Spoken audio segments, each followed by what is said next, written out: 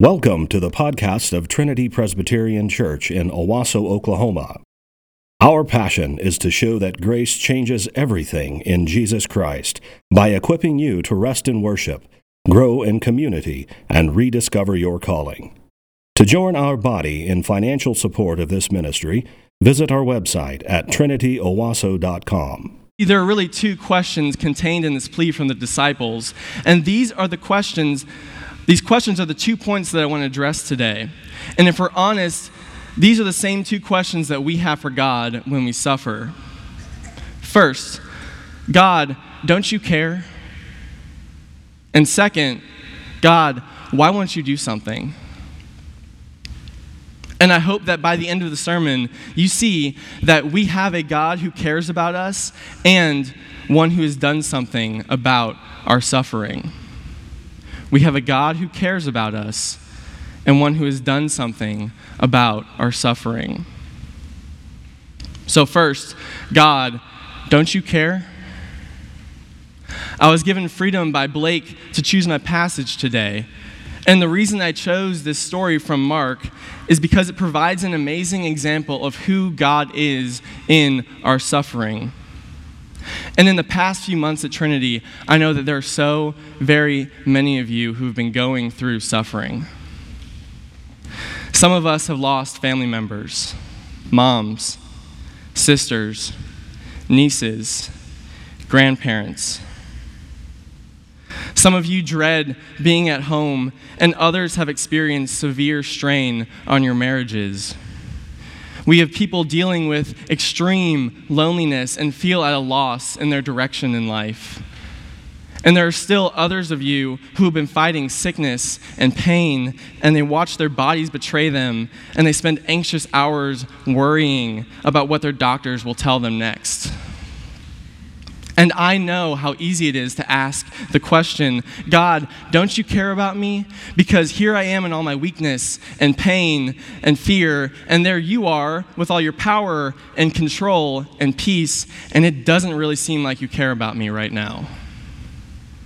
And I get that question. I suffer from Crohn's disease, and the chronic pain and frustration that comes with it is a constant reminder of the brokenness in this world and the brokenness of my own body. When I was a senior in college, I had a severe flare-up of Crohn's, and it landed me in a handful of small operations, a couple of surgeries, a stay in the hospital, and repeated months of intense pain, and I was bedridden for most of my fall semester. I remember laying on the floor of my dorm room and crying and feeling so empty and angry at my loss and the pain and the seemingly endless nature of it. And I was the one asking, God, don't you care about me? Because it doesn't really feel like you do. I was in the midst of my storm at sea, like many of you are or have been recently or will be soon. And we, like the disciples, turn to our God, our calm and powerful God, and we ask, don't you care that we're hurting? And don't you care that we're angry? And don't you care that we're dying? But what I want you to notice is that in the same question the disciples ask Jesus is the presence of the word we. See, that word we, it shows us something. Jesus is there. He's present. And he is sinking on the ship with the disciples in their fear. And what shows care for someone more than being present with them in their suffering? And this isn't just a thing we see about God in this story alone. The Old Testament paints a picture of a God who cares about us with his presence. From the beginning in Genesis, God does not abandon his creation from the start, but walks in the presence of Adam and Eve in Genesis 3:8, even after the fall. We have a God who is present with his people, the Israelites, as they wandered through the desert by providing them a pillar of flame and cloud. We have a God who shows up with Shadrach, Meshach, and Abednego in the furnace in Daniel 3.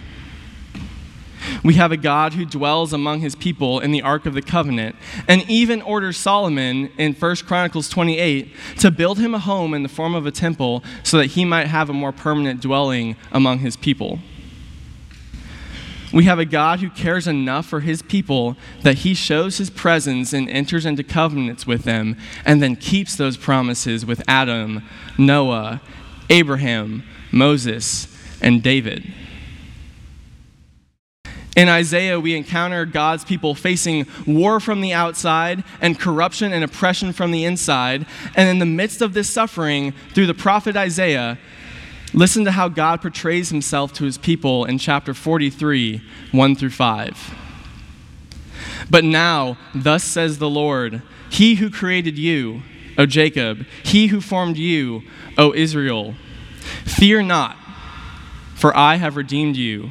I have called you by name, you are mine.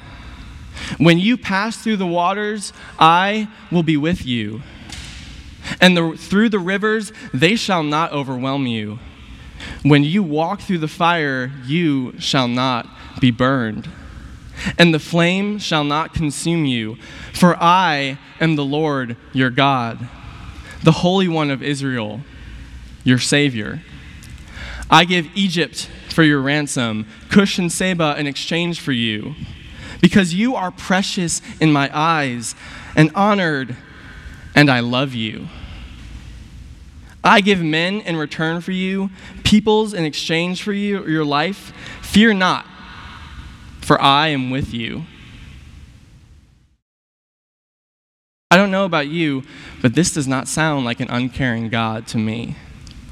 He says, when you walk through the waters, I will be with you. This is a God who cares so deeply for his children that he decided to take being a we to the ultimate level and sent his son. He sent himself to be a human, or as John 1:14 says, the Word became flesh and dwelt among us.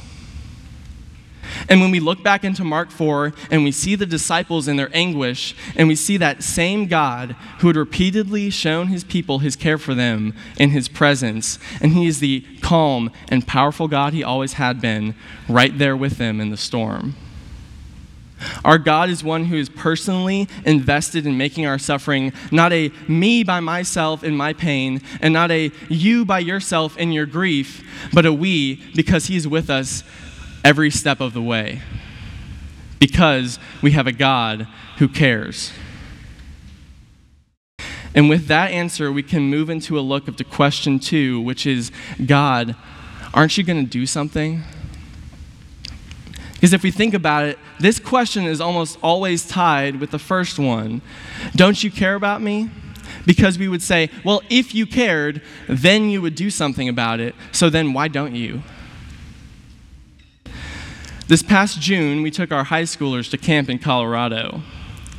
And as we were driving back down the mountain, I turned in my seat to the guys in my car and I said, hey, make sure to fasten your seatbelts. And one of them replied, Nathan, don't you trust God? Aren't you so afraid? Don't you think he would save us from an accident if we got in one? Well, a few hours later, we're driving east across Kansas, and the wind is blowing really, really hard from the south to the north. And I had this luggage container on top of the car, and it was acting like a sail. And so I was gripping the steering wheel, and I was sweating, but I was looking over to the right, and I see way out to the south this giant dust tornado, or a dust devil, as you might call them. And I'm looking at it, and I'm gripping the steering wheel, and I'm watching it, and I pointed out to everyone in the car, but as I'm watching it, it's making its way across the field towards us. And I go back to high school math, and I'm like, okay, if car A is traveling 70 miles an hour, and giant dust tornado is 120 miles an hour this way, and before I could even finish that thought, bam, it hits us on the highway, and there's dust everywhere, and it's dark, and there's debris, and the car is shaking, and people are screaming. I mean, it was just me screaming, but I woke some people up. But here's the thing, we were okay. It was over as soon as it began. And some of the parents were in this room sweating because you had no idea that happened. But that's all the fun of youth ministry, is just the giant dust tornadoes. It happens to everybody. But even though the student's original question was a joke, I want to entertain it for a moment. Because people tend to have that same idea about God, that if he really cared about us, he would save us from our sufferings as they happen in our lives. But it is so easy to miss that he already has. We get so blinded by our self-imposed need to continually see and prove God's faithfulness in our times of sorrow. Every single time I'm struggling with suffering in my life is a new season of doubt in my heart and questions about whether God really cares and whether he's going to save me from my pain, instead of looking back on the ways in which he has already been faithful to his promise to do so. Blake and I on Tuesday were talking about how when we look back into the Mark 4 passage, we can't help but imagine that when the disciples turned to Jesus to do something about the storm, Jesus, in the calm demeanor he has, just smiles. Because that's the whole reason he's there. To do something about the storms, and not just the one they're in at that moment, but suffering and pain and death as a whole. That is how we can make sense of what happens next in the passage. Jesus calms the storm with a few words, and the sea goes still.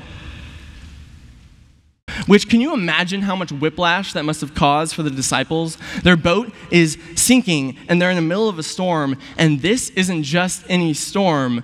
The Greek word used here for windstorm is lailaps, which is the same word used to describe hurricanes. And Jesus calmly walks out onto the sinking boat in the blowing winds and piercing rains, and he says, "Hey, stop that." And whoosh, still. A sea so completely still, with no hint of the storm or the suffering that it caused. And when it's over, the disciples are terrified of this man and his power. And here's the thing, the disciples had been with Jesus for a while now, and they had seen him heal the sick, turn water to wine, cast out demons, call himself Lord of the Sabbath, and even forgive sins. But as we see by the end of the passage, they had not yet fully comprehended the true nature of Jesus, but they knew he could do some amazing things. So when Jesus rebukes them in verse 40 and asks, "Why are you so afraid? Do you still have no faith?" He's saying to them, after everything you have heard me teach and everything you have seen me do you still not understand that I'm here to save you from so much more than just the storm? So then Jesus' response to, "Why won't you do something?" is, "That's exactly why I'm here." And the good news of the gospel is that he achieved what he set out to do. Hebrews 9:26 tells us that Christ has done away with sin by the sacrifice of himself. He has done away with sin by the sacrifice of himself. He took upon himself the sins of the world so that you and I might be free to follow him, with the promise that someday soon he is coming back to make all things new.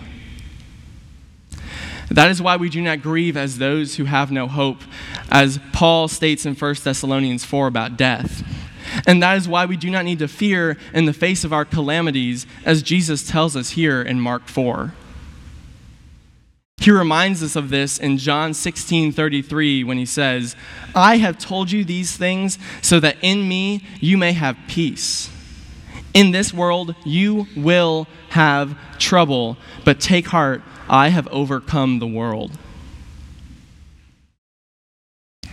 One of my favorite examples I've heard of the finality of Jesus' work on the cross is in reference to the last words of other famous religious figures and how they claim that there is still work to be done. Muhammad on his deathbed is attributed to have said, "And whoever obeys Allah and the messenger, those will be the ones upon whom Allah has bestowed favor of the prophets." Still work to be done. Siddhartha Gautama, the first Buddha's last words were, "Strive on, untiringly." Strive on. Keep going. But we see in John 19, Jesus' last words on the cross, "It is finished," because he won. It's a finality that frees God's creation from the shackles of sin and death and forces suffering into its last days as Jesus stands eternally victorious. Earlier, I spoke about my struggles with Crohn's disease. And here's the thing about Crohn's. there's no cure. All my doctors can do is address the symptoms as they show up and tell me to enjoy the times in which I feel healthy. And that's the difference between how we might want God to act in our suffering and what he has already done. Jesus' work was not to fix each symptom of the disease of sin as it springs up, but to cure creation outright and completely and finally of sin. My mom prays every day that a cure is found for Crohn's. And if one day there is one, I will rejoice and I will praise God for it. But if there isn't one, then I will praise God and rejoice even more, because I have a hope that there is coming a day soon where I won't even remember what it was like to feel pain and to suffer, and that is God's promise for you too.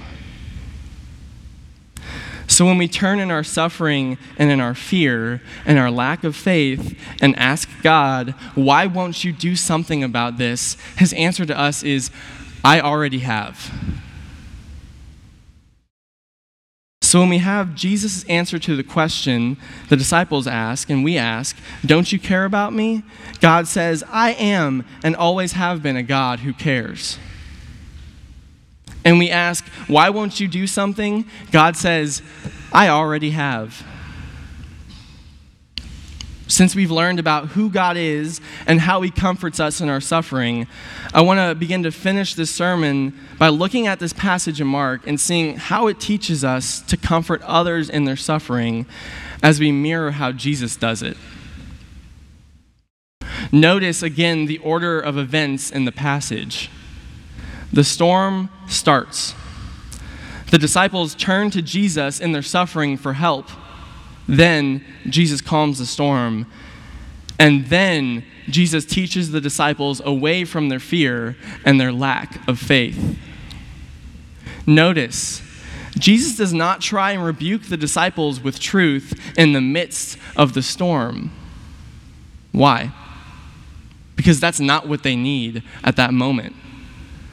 So often, when we try and comfort those who are suffering, we use some kind of half-true statement like, God has a reason for your suffering. Or even something untrue like, God won't give you more than you can handle. Those statements can sound so devoid of love. They're uncaring and unhelpful to those who are in the midst of suffering. Jesus does not try and teach the disciples in their suffering. He's present with them as part of the we, and though not afraid, he abides with the disciples who are.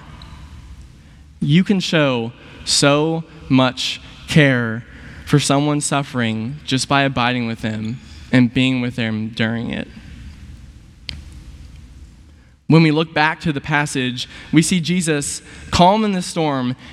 He calms it, right? And then he turns to the disciples in the midst of the still seas, and he reminds them who he is by calling them out of their fear and into faith.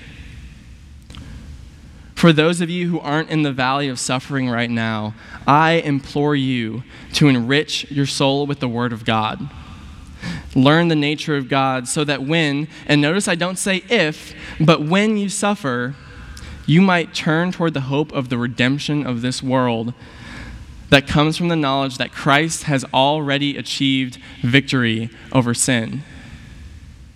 And that day is coming soon where there will be no more death, and there will be no more mourning, and there will be no more crying, nor pain, and the old things will have passed away. It is God's sure promise that he will make all things new, and he will be our God, and we will be his people forever and always. Please pray with me.